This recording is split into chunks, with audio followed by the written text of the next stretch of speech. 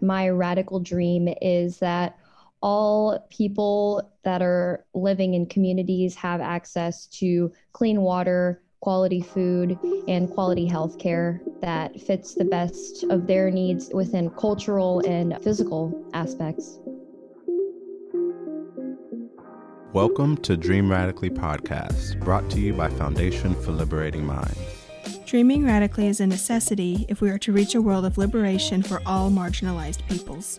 Imagining the world we want to see and then fighting like hell to go and get it. Dream radically is a hope, a strategy, a goal of altering the status quo in our quest for social transformation. Join us on this journey. Let's dream. Hi y'all, this is Christine, Creative Director for Foundation for Liberating Minds, and I will be hosting Dream Radically today. On today's episode, Food for Thought, we are joined by GW Public Health student Melina Zafra, who will be discussing the subject of food sovereignty, how it is intrinsically tied to our public and personal health, the need for food justice, and our dream for change. Melina, we are so happy to have you today and to have you joining us and sharing about your dreams and your aspirations. Before we get started, I know you wanted to share a land acknowledgement and an acknowledgement of identities, since we will be touching on some topics involving Indigenous communities. Thank you so much for having me, Christine. I currently live in Oklahoma City, which was the ancestral lands of Kickapoo and Osage nations. Currently, if you live in Oklahoma, you reside on the ancestral lands of Kickapoo, Osage, Muskogee, Caddo, and Seven Council Fires of the Dakota.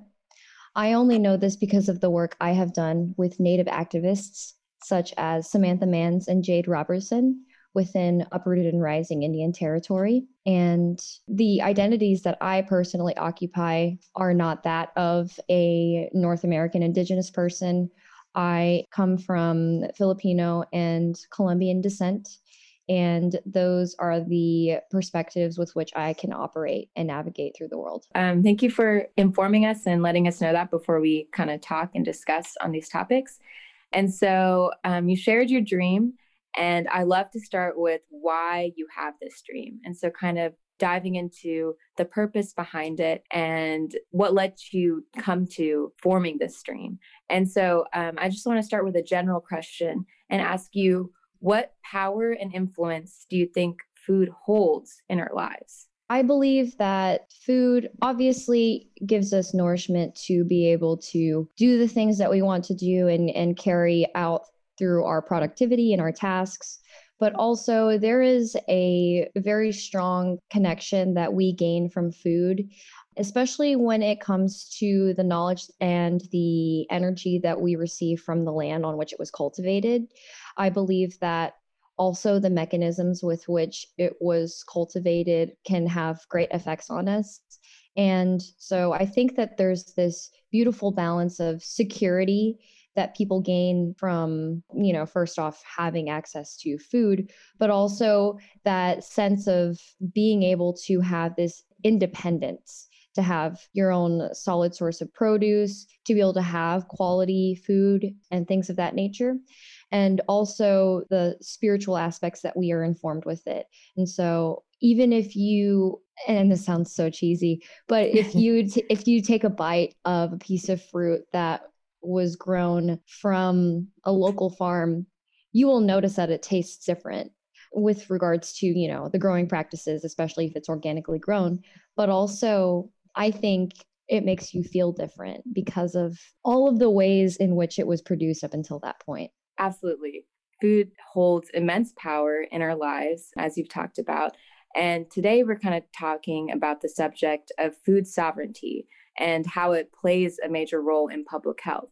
So I was hoping you could elaborate on what exactly food sovereignty is and how it relates to each of our personal healths and the healths of communities. Yeah, public health and food sovereignty are tied together very intrinsically because what I like to define food sovereignty is that it is very much a political and really applied practice of steady access to sustainable and local foods.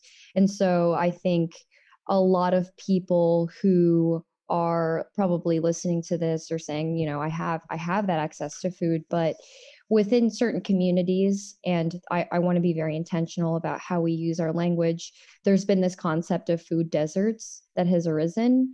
And that was not by a mistake. It was not that, oh, the food just ran out, or it just, it doesn't come here anymore. The food distributors are not coming to this side of town. No, I like to call those things food apartheid. It's very intentional that there were not nutritious food options that were made available to certain communities. And that was due to a practice of poor civil planning, and as well as informed decisions by community leaders within those communities. And if we look at a place currently like the northeast side of Oklahoma City, they are in a food apartheid.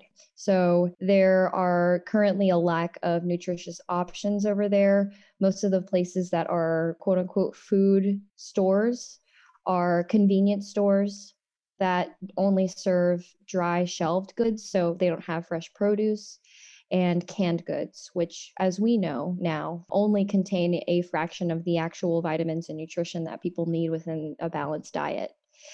And additionally, the food sources that are there that are restaurants are going to be your fast food, big chain stores like McDonald's, Popeyes, and things of that nature. So I think while it is important to remember that, people do have choices and options that they can make consciously for their own bodies, food sovereignty and food apartheid are public health topics because of the fact that people can operate within the options that they are given.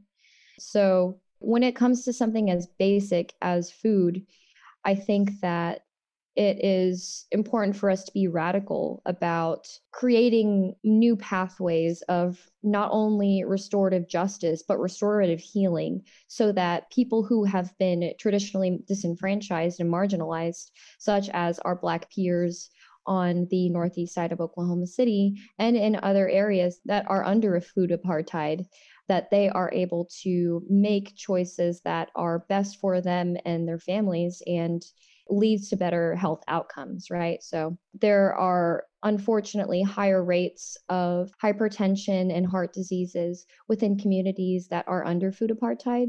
And I think that this is greatly reflected in the kind of work that we are trying to help mitigate so that people have better health outcomes. Exactly. You've kind of elaborated on how access to food directly affects people's health. And so I want to kind of talk a little bit more about how you realized this dream, like the process that led you to this. So whatever personal experiences or encounters you may have that opened up your perspective on the importance of nutrition and food access within the domain of health, and especially advocating for marginalized communities and communities that are affected by that lack of access. I want to be clear about me speaking as an ally, but also as someone who has lived in poverty. So I have been a recipient of EBT and food stamps for people who may not be aware of what that is. And so a lot of the way that the state kind of sanctions these decisions for people and decides what sort of access they have can be seen through the restrictions that people have, for example, on EBT food stamps.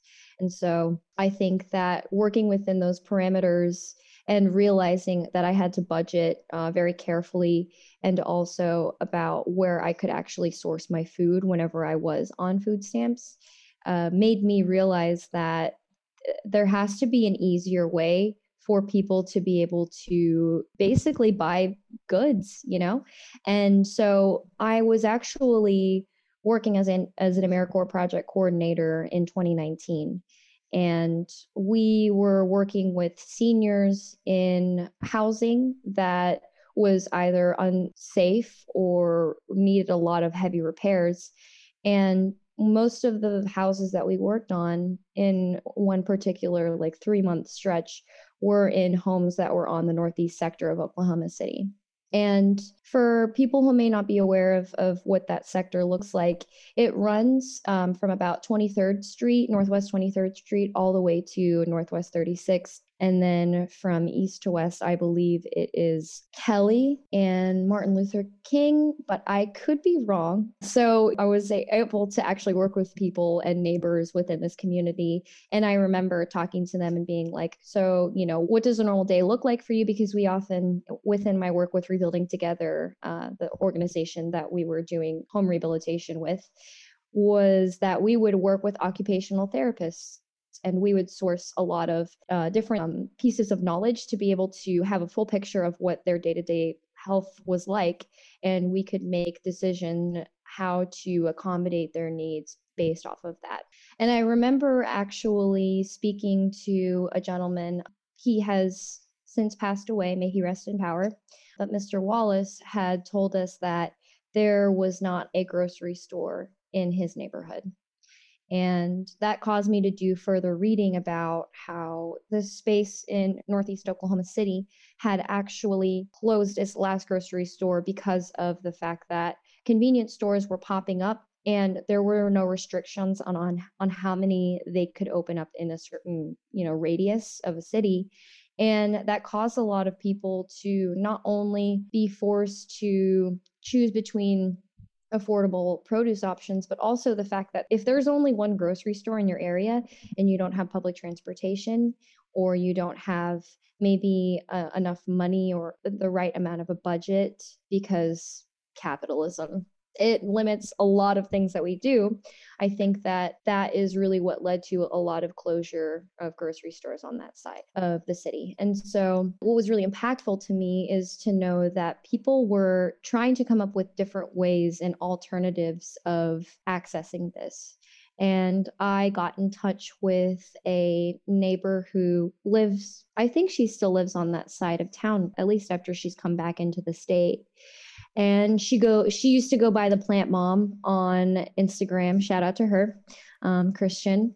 And she was talking to me about how she wanted to help start a community garden. And she gave me a list of organizations and resources that were currently working to help reduce the spread of food apartheid and increase food sovereignty. And there is a wonderful organization called Restore OKC.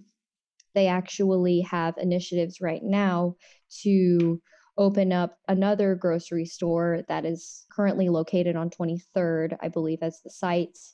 And there was also a marketplace at their facility that was sourced from donations from other places, that was sourced from local food generators and local people who were growing their own food and who were also making their own goods, such as like soaps and things of that nature.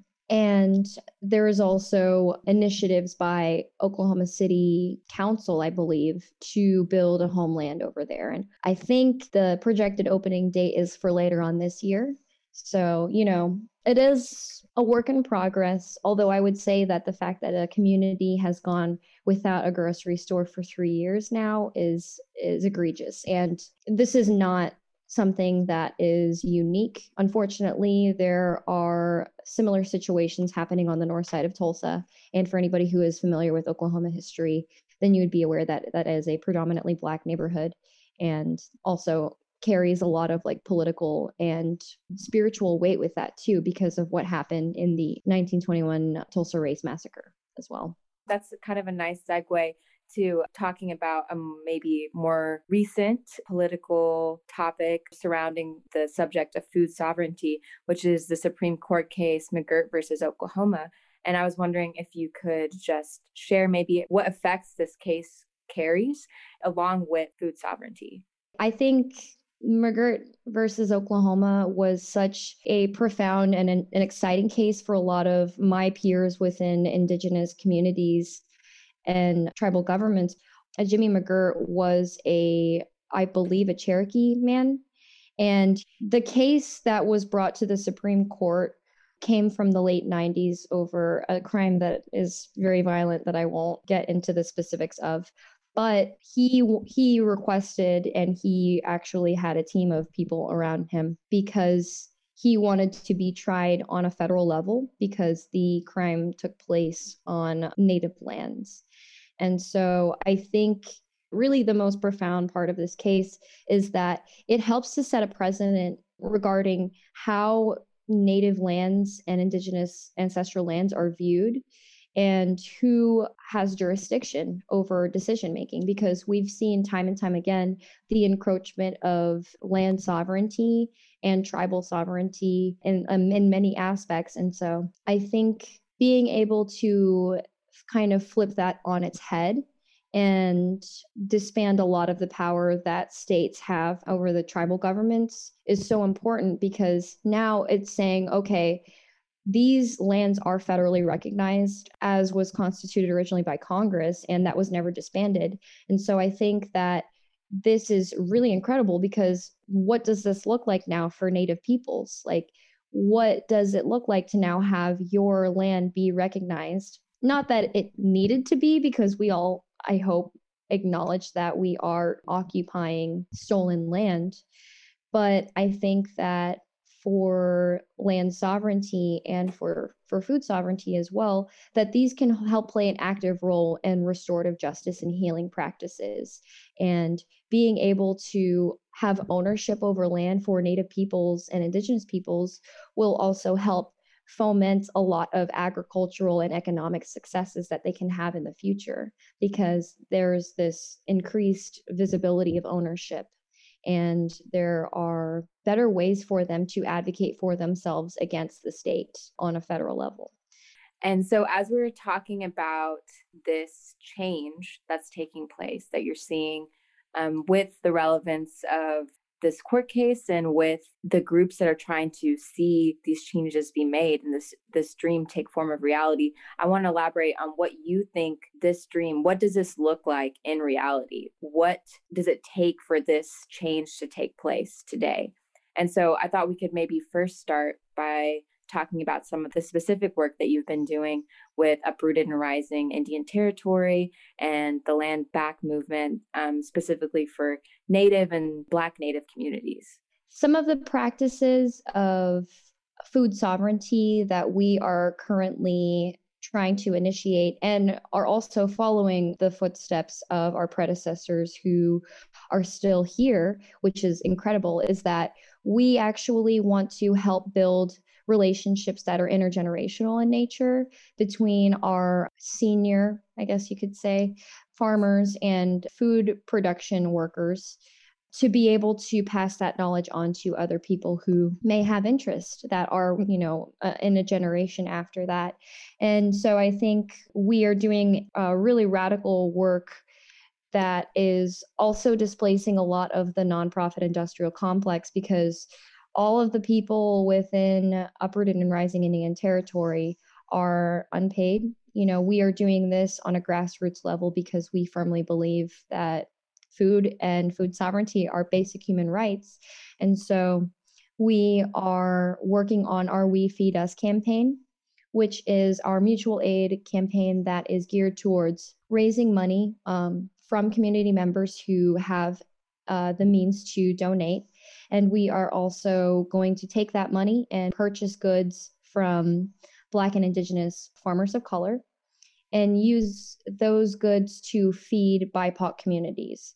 And I think the really radical part of that is acknowledging that we don't need to go to traditional grocery stores or anything of that nature. Like, it's great that we would have the option and we would have that access to donations, but really the most amazing part about it is that Oklahoma is filled with farmers of color. We still have existing Black townships that are in the state, and farming communities and communities that have been disenfranchised by big agricultural practices. And so we are helping to, I really think, dismantle that power dynamic by directly serving BIPOC communities with BIPOC produced produce and goods.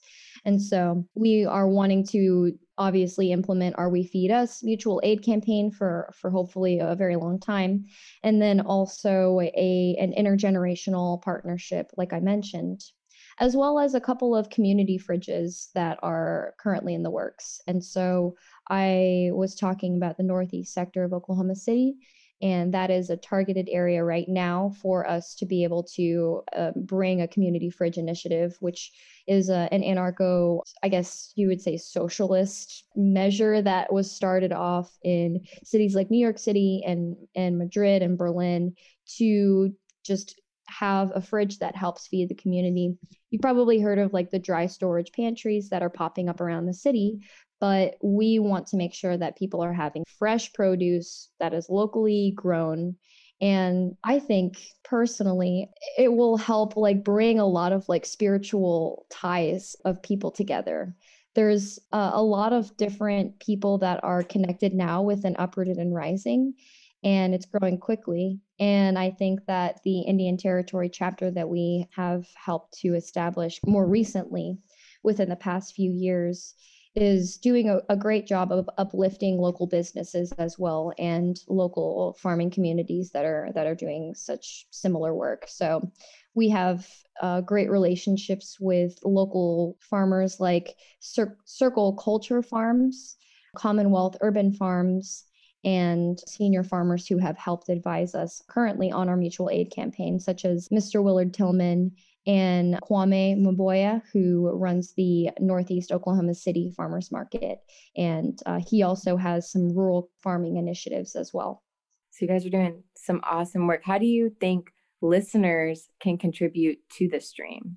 Yeah, so we actually have a really great platform for people to donate if they have the resources to the mutual aid campaign. And that can be accessed through our own social media. So if you look up Uprooted and Rising Indian Territory, we have a couple of videos explaining the mutual aid campaign, the We Feed Us campaign that we have currently.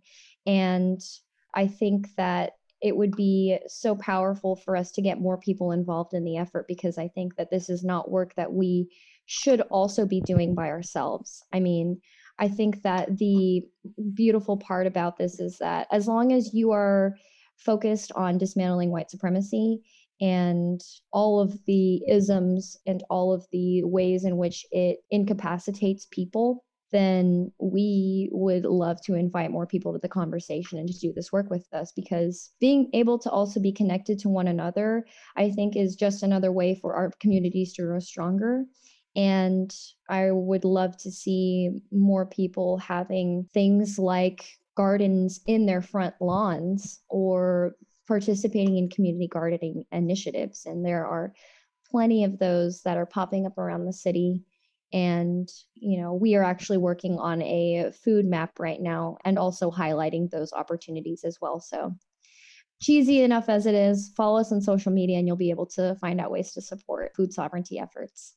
Absolutely. It's a group effort for sure to see change happen. And then kind of on some closing notes, I would love for you to share maybe where your public health interests, maybe in relation to food sovereignty, lie for the future. And maybe just expanding a little bit more on, to you, what does like medicine and healing in relation to food look like? What is your vision for what it could be one day? I think that my vision of public health and the increased presence of food sovereignty within communities will help create this dynamic where people feel like their communities have everything that they need, right? That would be the ideal dream. The scenario is that you're able to get quality healthcare, you're able to get all of your needs met on a spiritual, on emotional, on physical basis within your own community. And so having any sort of outreach and initiatives that help create those opportunities for people, such as local clinics and workshops about growing practices, or even just preservation of seeds that are native to Oklahoma or whatever sort of region that people are working within, I think are just a few examples of like what that radical future could look like. And I would love to see more people being able to grow their own food. As crazy enough as it is, like food is a source of preventative medicine and healing because of the ways in which it helps nourish us and informs us of just what the earth and other people who have grown it can provide. And I think that there is so much to be learned from that. And my public health interests, as far as research and future work that I would like to do, lie on a vast array of topics. And so I want to, at this point in my life, have tunnel vision about food sovereignty as the goal. But I think that there are a multitude of different aspects that can improve the quality of life for people, such as, access to vaccines and health education about that. Sexual health education in Oklahoma is also a really big component. But the fact that a lot of these things are interrelated with each other, I think can help raise awareness about how people of color, Black people, and Indigenous people can have a seat at the table of public health initiatives. And we don't want to reinvent the wheel or recreate new methods of being. Like, I firmly believe that everything that we needed was already here. We just need to be able to tap into those resources and those networks of knowledge, whether that is through ancestral knowledge or whether that is through investigation and through like scientific research of the organisms that are living within, the environment around us. As far as being able to contribute to the stream, I mean, donating your resources and your time to local efforts that are helping uplift communities around you. Also being a great ally to communities that you may not be a part of, and building relationships and bridges across gaps of places and people that are not always given a seat at the table. I think I want to be very intentional about being involved with Black and Indigenous people specifically, because we have seen the effects of state-sanctioned violence against them for so long. And being able to be a part of that work is truly restorative and transformational.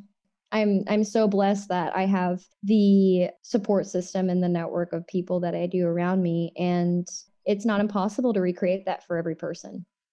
Thank you so much, Melina, for sharing this stream. I think it's something that everyone in the Oklahoma community especially should hear about and learn how to contribute to, because it affects so many lives around us that maybe we've taken for granted for a long time. I hope this inspires people to be part of this stream and to contribute to the efforts that are happening right now.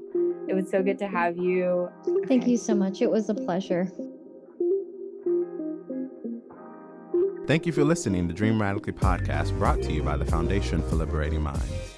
Learn more about the work of Foundation for Liberating Minds at our website, foundationforliberatingminds.org, our social media pages at Foundation4LM, and consider getting connected with the podcast and all our members by supporting this work through our Patreon, patreon.com/Foundation4LM. Don't forget to like, subscribe, and rate the pod wherever you're listening. Power, and may tomorrow bring us closer to our radical dreams.